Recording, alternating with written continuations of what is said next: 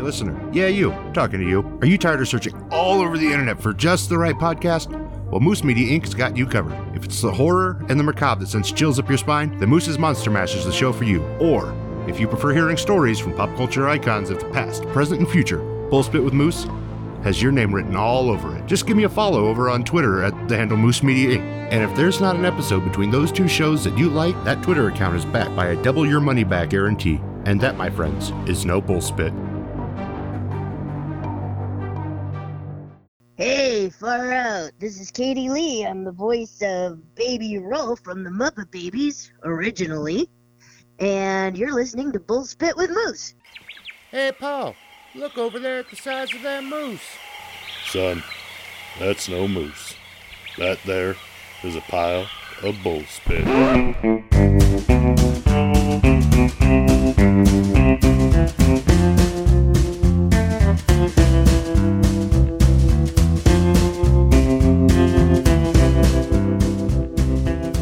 Welcome, Moose Pack, to an all-new episode of Bullspit with Moose. I'm your host, Moose. Today's guest has been an animation from He-Man to Henry Hugglemonster. He's been a part of many a kid's childhood.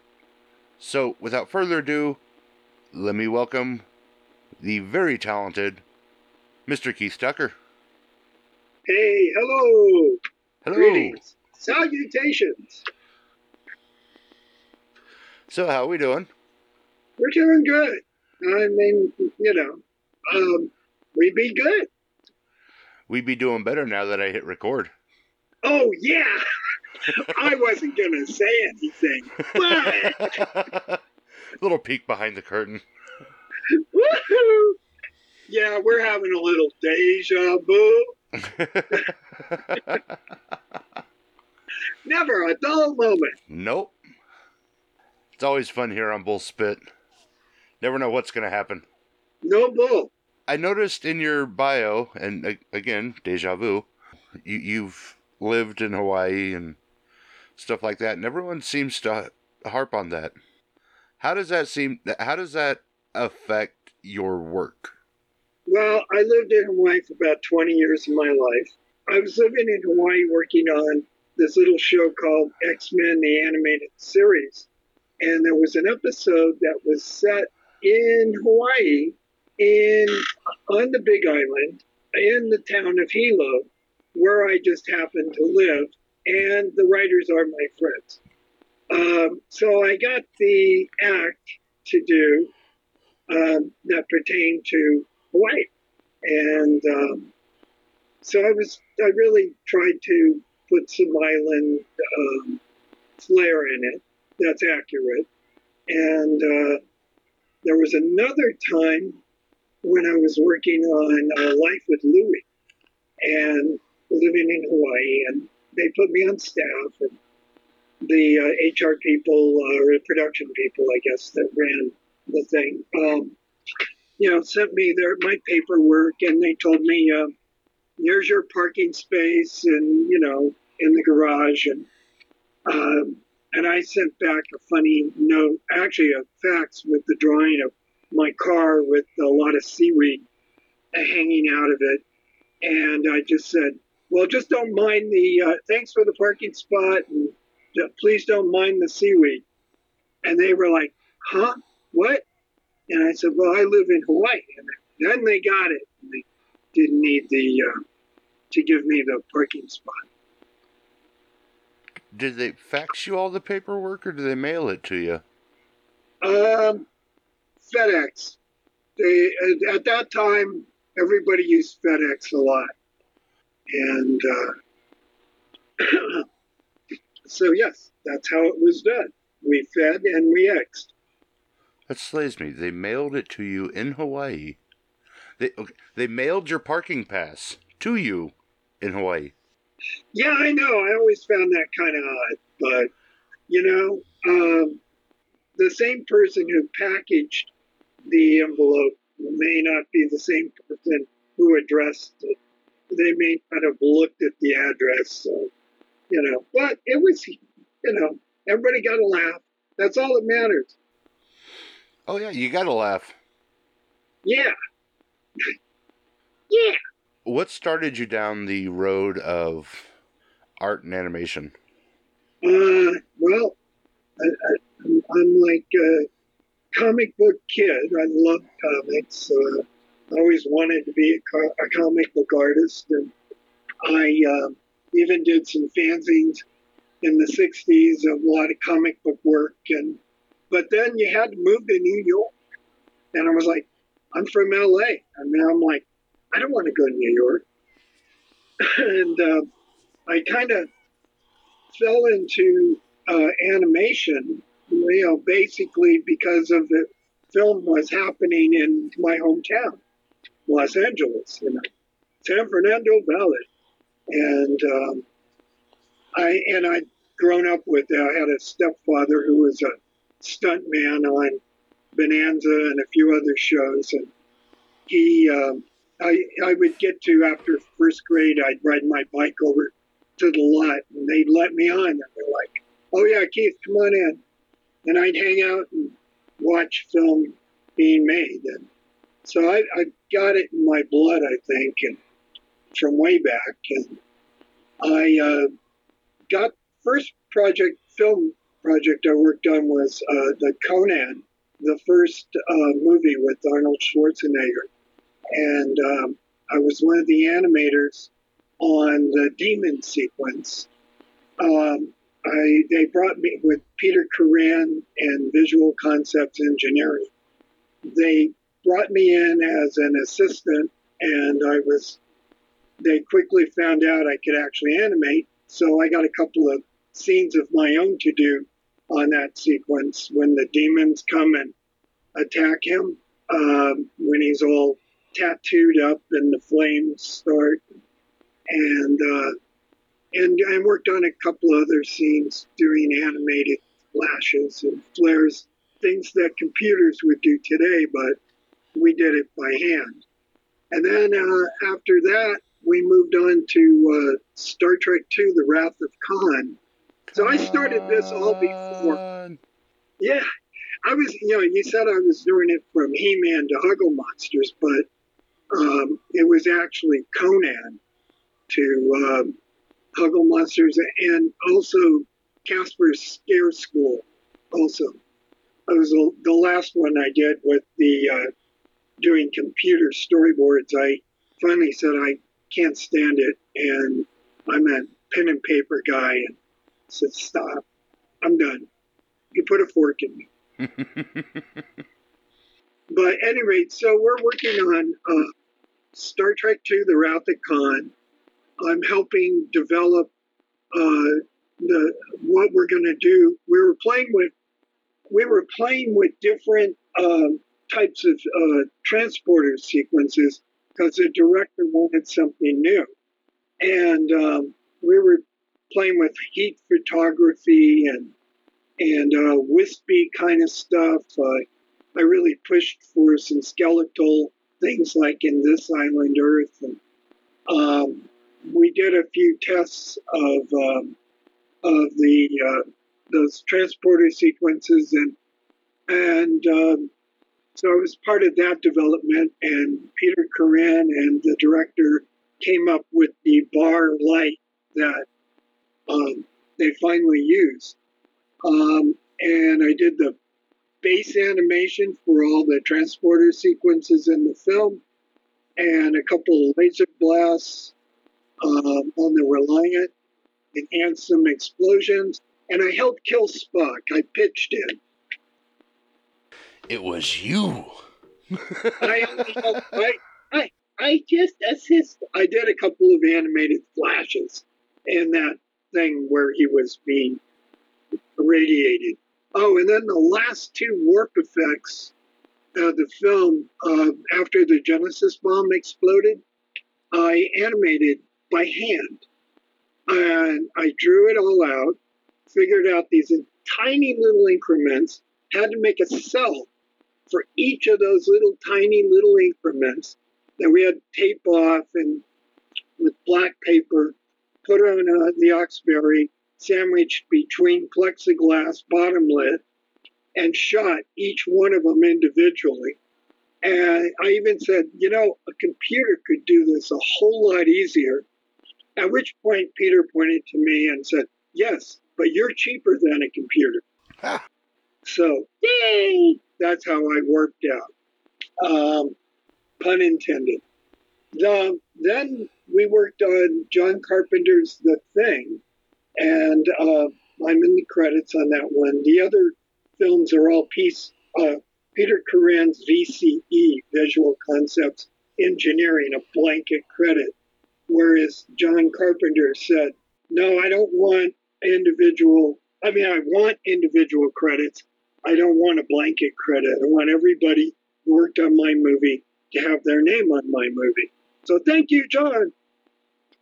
But I animated the rocket trail and the opening title sequence and helped with some of the practical effects when the lettering appeared.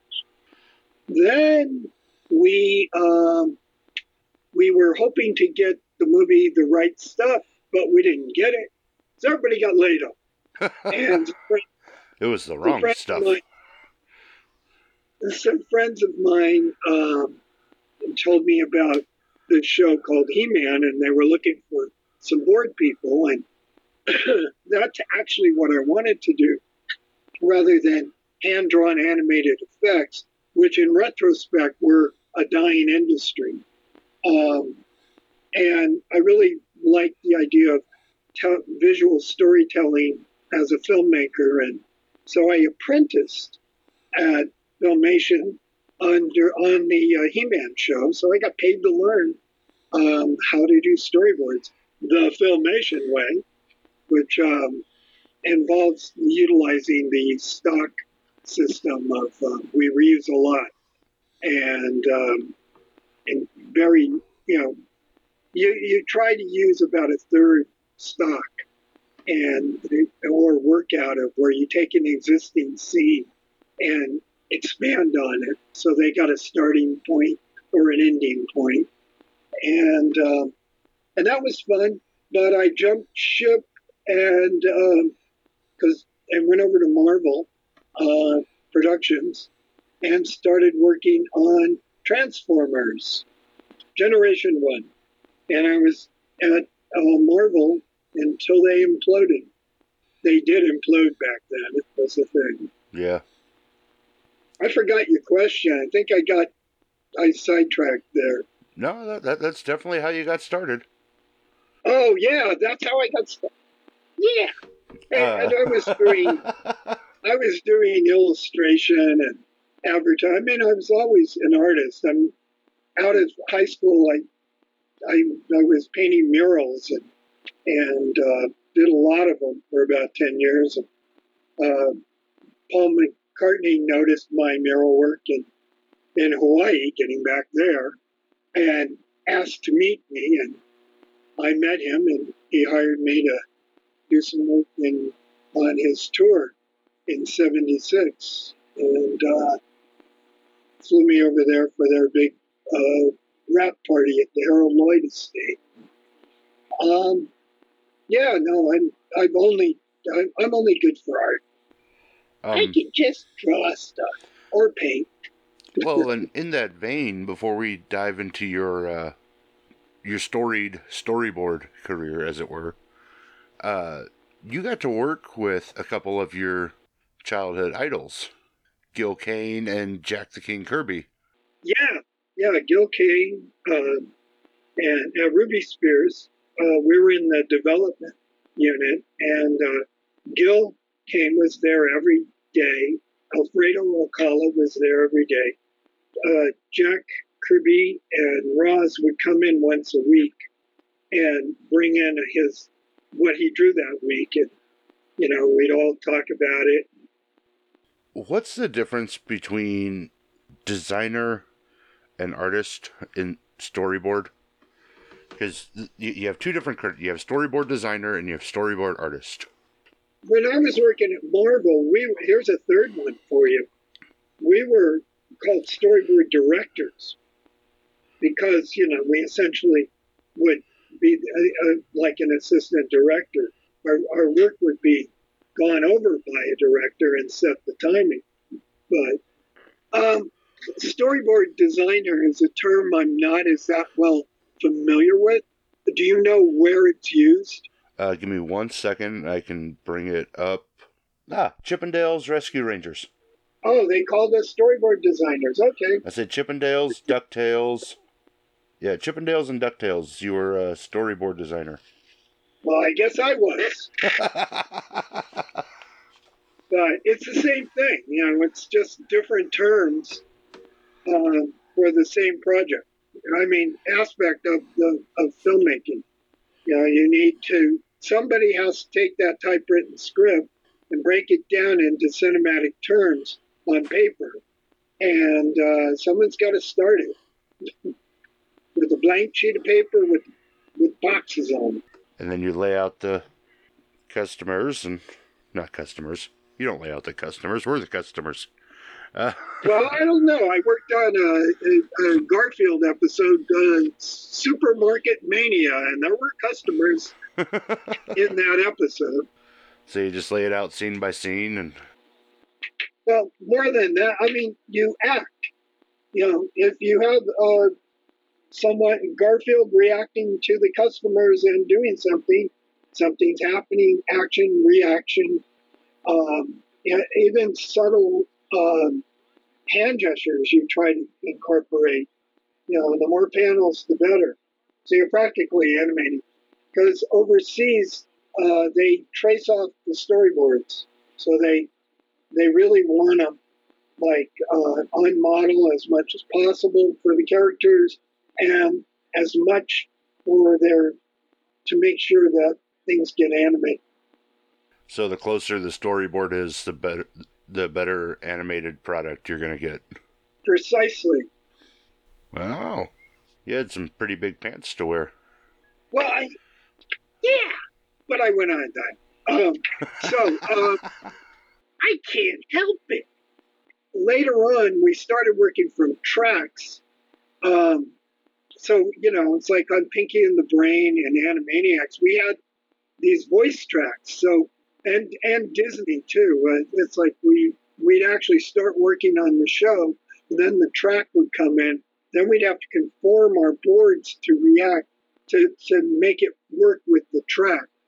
When an actor in our head, we may think it's going to be, well, wow, and then we get it back, and that's wow. Well, those are two different drawings. Yeah. And the subtle one is like something you'd see on King of the Hill, with another one I worked on, where Hank would go, wow. Damn it, Bobby. Wouldn't take but one or two panels. Whereas if it was Pinky reacting to Brain and going, wow, Pinky could fall back, knock something over, could cause a Rube Goldberg crash sequence, so it could go on for pages. It's a case you could by do that case just situation. by saying hi. Hello, nurse. And then you can go into many different drawings there. And then you could have Dot react. You have been part of some major animation history. I mean, like I said, He-Man and Masters of the Universe and She-Ra, which was, huge for most people's childhood. And if you didn't fall into that camp, there was Jem. Truly outrageously speaking. And and G.I. Joe. Yo. Like each decade you seem to have managed to be in that right block of shows that really landed and have lasted. Thank you. I don't know. I was just lucky. I picked the right ones to work on. They picked me. You moved into the 90s. It's, you have the Disney block with, you did some stuff on Chippendales and DuckTales and Tailspin. The Real Whee! Ghostbusters, and then, like you said, Garfield and Friends. And then there's an obscure one you did an episode on, but, that lasts with me, and that's Pirates of Darkwater. Oh, yes, that was fun. And that was when I was working with Gil, when he was there. See, when we were on Ruby Spears' development crew, we all had to be able to do different jobs. And not only do the illustration work to pitch a show, but to be able to work on those shows. And, we did storyboards for the various shows, including Laser Tag, which I was kind of tough. I'm not thrilled about when I worked on it, but I'm happy that a lot of people liked it. Whereas Pirates of Dark Water was exceptional. Fun one to have worked on. It's one that never got a proper ending. Yeah. Well, we were hoping that more would happen. And there were shows that never happened, that we worked on that were fun to work on. And, the Ruby Spears catalogs of things are out there. And, but yeah, I've worked on some turkeys. There was another show you worked on. I was wondering if you were a fan of the movie, and that was Attack of the Killer Tomatoes. Yeah. Yes. Oh, look, they're eating Bobby. It's like it was one of the campiest movies ever, but it just sticks with you. It's so bad that it's good. Yeah. And then Real Ghostbusters, based on the movies. Yep. The real one. That show, and then that show still has staying power, and the artistry on it was phenomenal. Oh, there were some great people who worked on designing the first film, and as well as the cartoon. It takes a village to make an animated cartoon, and like these little bands that are put together, and are they making it or not? We never know.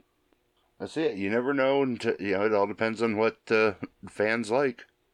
And I had no idea until years later how popular some of this stuff was.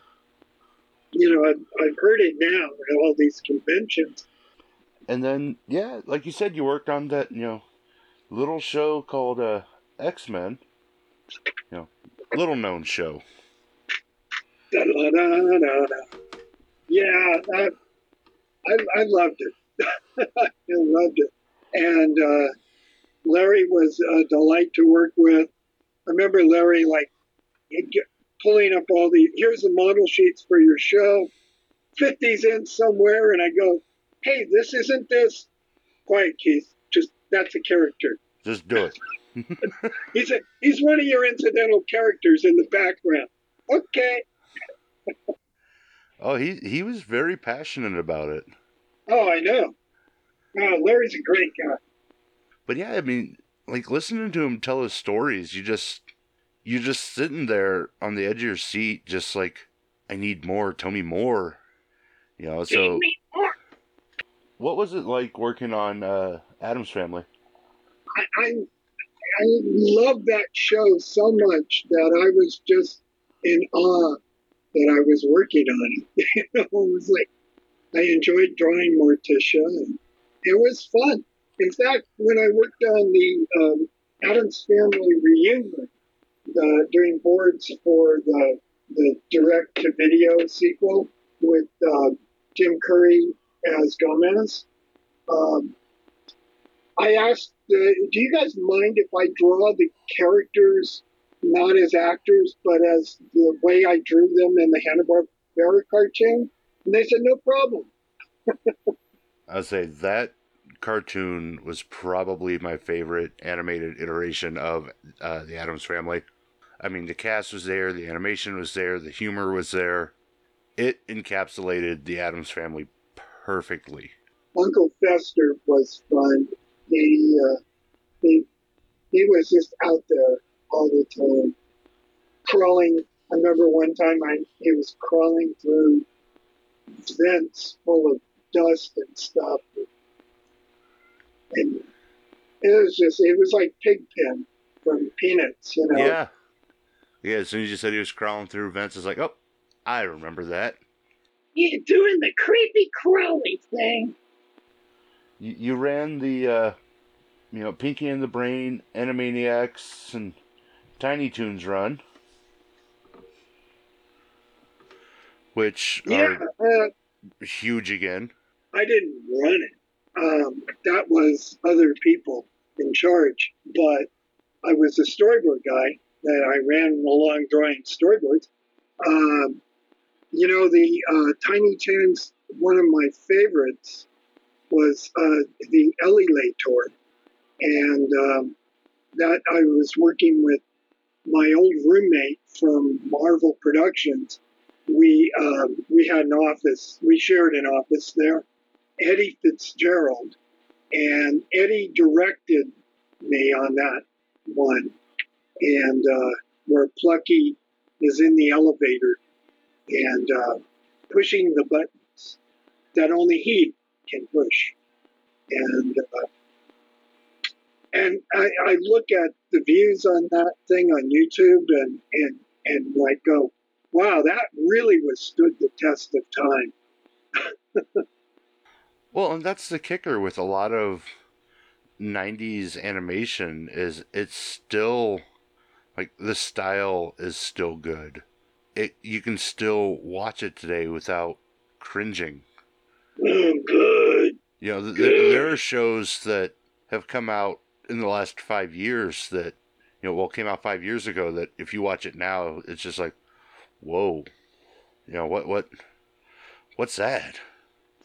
Well, I don't want to badmouth anybody on anything, but I do, when we were doing the cons, I constantly get, what happened to cartoons? They used to be so fun, and what happened?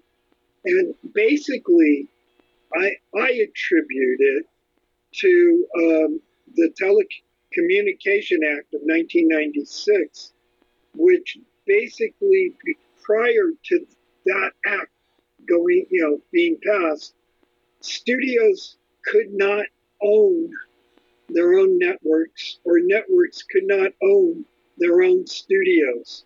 As soon as that was passed, a lot of studios started being bought up by the networks, and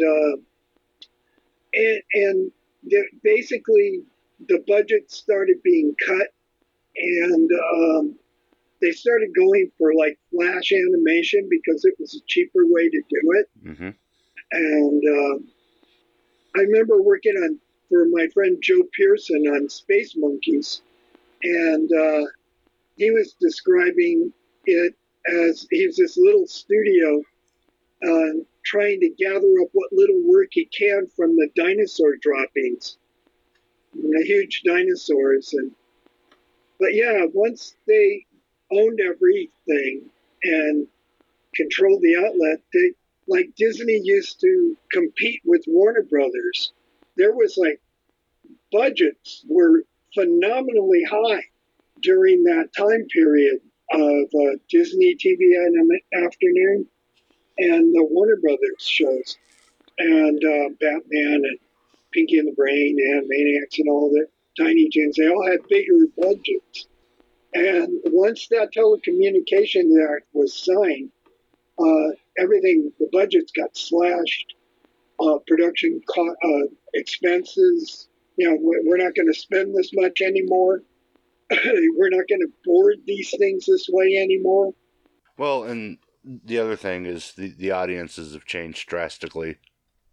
Attention spans have gotten shorter. And Say what? Exactly. Sorry, I joke. I joke. You know, because What like were we talking about? the new Thundercats and Turtles were, I think, 12-minute episodes. 12 minutes? Yeah, Wow. and kids love them. I was like, that's a short. That's not a episode. But That's shorter attention span theater. yeah, but kids can't seem to get enough of them. Hmm. And it's just like, are they easier to crank out? I don't. You know, it's just Yeah. it's a mystery to me. And I mean, Yeah. Well, they're decent. Not my cup of tea, but kids love them, and that's really who they're marketed for. So, there you go. you know, I mean, it's rare that we still have the animated shows that are marketed for the family. I mean, they've really latched back to the animations marketed for kids. Whereas, like, X-Men, that was something, you know, many ages could watch. Exactly. Animaniacs, there was something in it for everybody. Well, that was by design. Spielberg wanted the shows to be like the old Looney Tunes, which were seen in theaters that had to appeal to adults and kids simultaneously. And he cited that as what he was looking for in Tiny Toons and everything, to Roger Rabbit, all the above, It's by design that you can go back later and watch it as an adult and see things that you did not see. Oh, yeah. But, I mean, you can do that with Rocky and Bullwinkle. You can go back and I saw one where there's Rocky and Bullwinkle are on a train and he's talking, yeah, I went by this place that said BAR and this person was all lit up.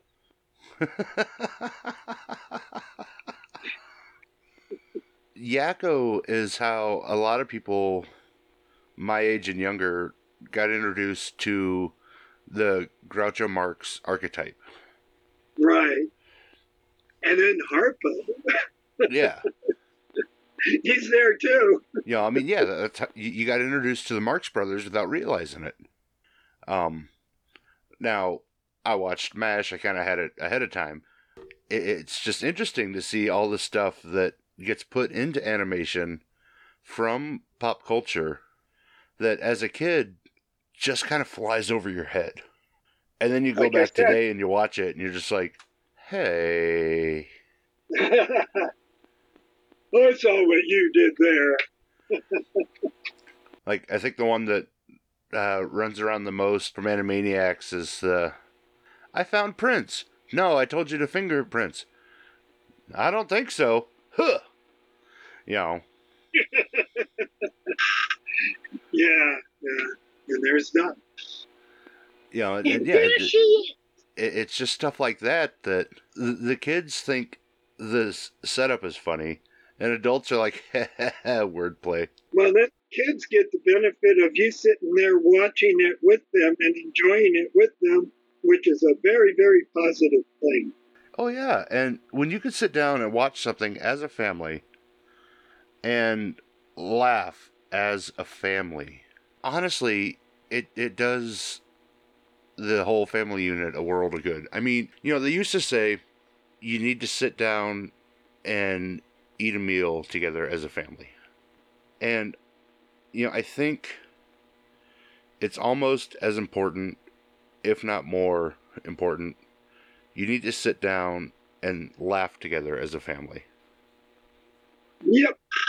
You know, those are the memories and the ties that will last and carry on as people start to pass. You know, I mean, it's not going to be, oh, we had dinner every night.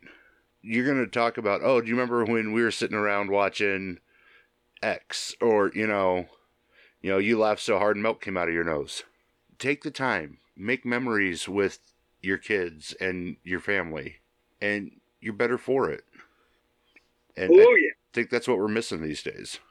Well, we're not missing them in this household. We have a small bubble with our grandkids. And They get to see the good stuff. And we've been watching Batteries Not Included, Yes. Everybody Together, or Short Circuit. Johnny Five. But we just, a lot of the old 80s classics, although they didn't get into Never Ending Story, it just didn't grab them. Maybe because it never ended. How old are they? 8 and 5. Give them about a year.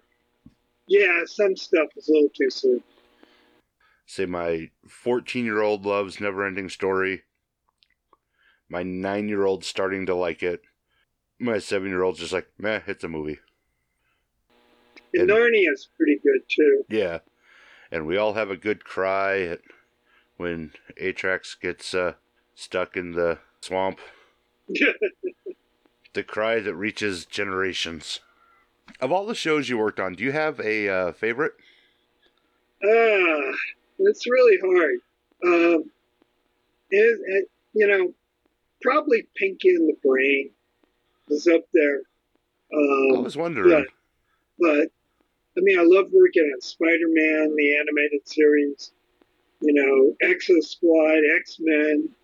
I had a blast of all these when they did them, and Joe. But I think I just said the top tier. Yeah. Those are the ones, but Transformers was pretty fun.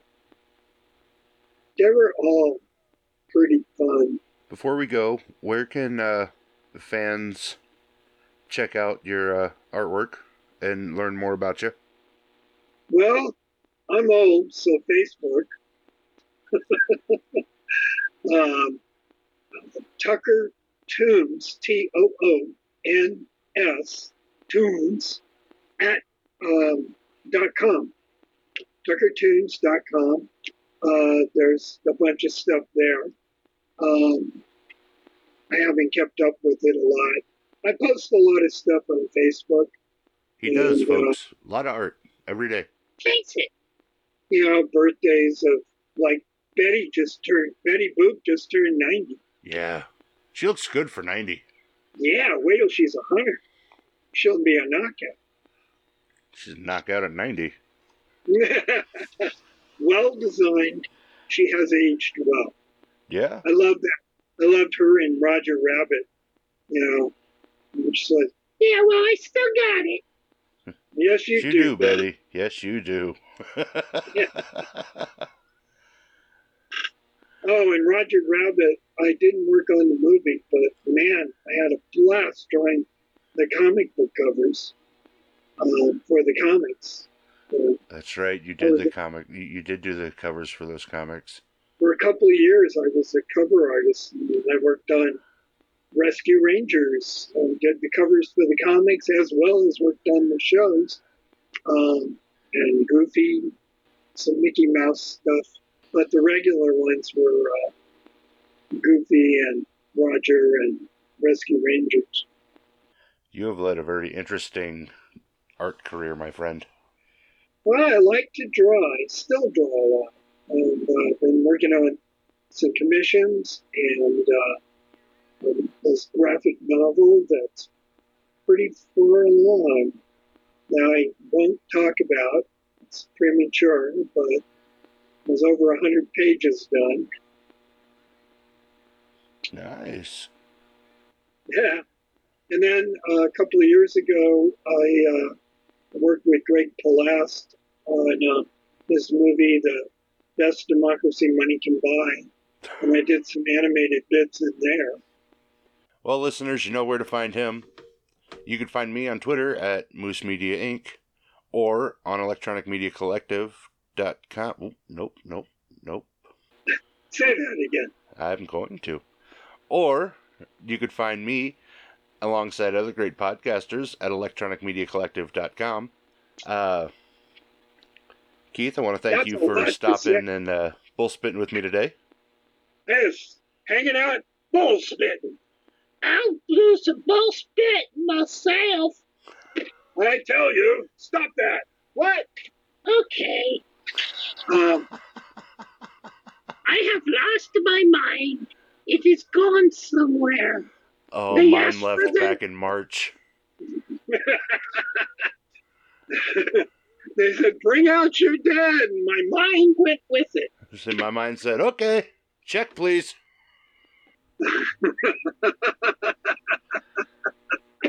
And with that, folks, there's a lot of good podcasts out there, and if you didn't hear it here, it's probably just a load of bull spit. Until next time, take her easy. Take care, Mr. Moose. Ooh-wee, that sure was some bull spit, but I sure had fun. Junior, you need some help. Be sure to tune in next time.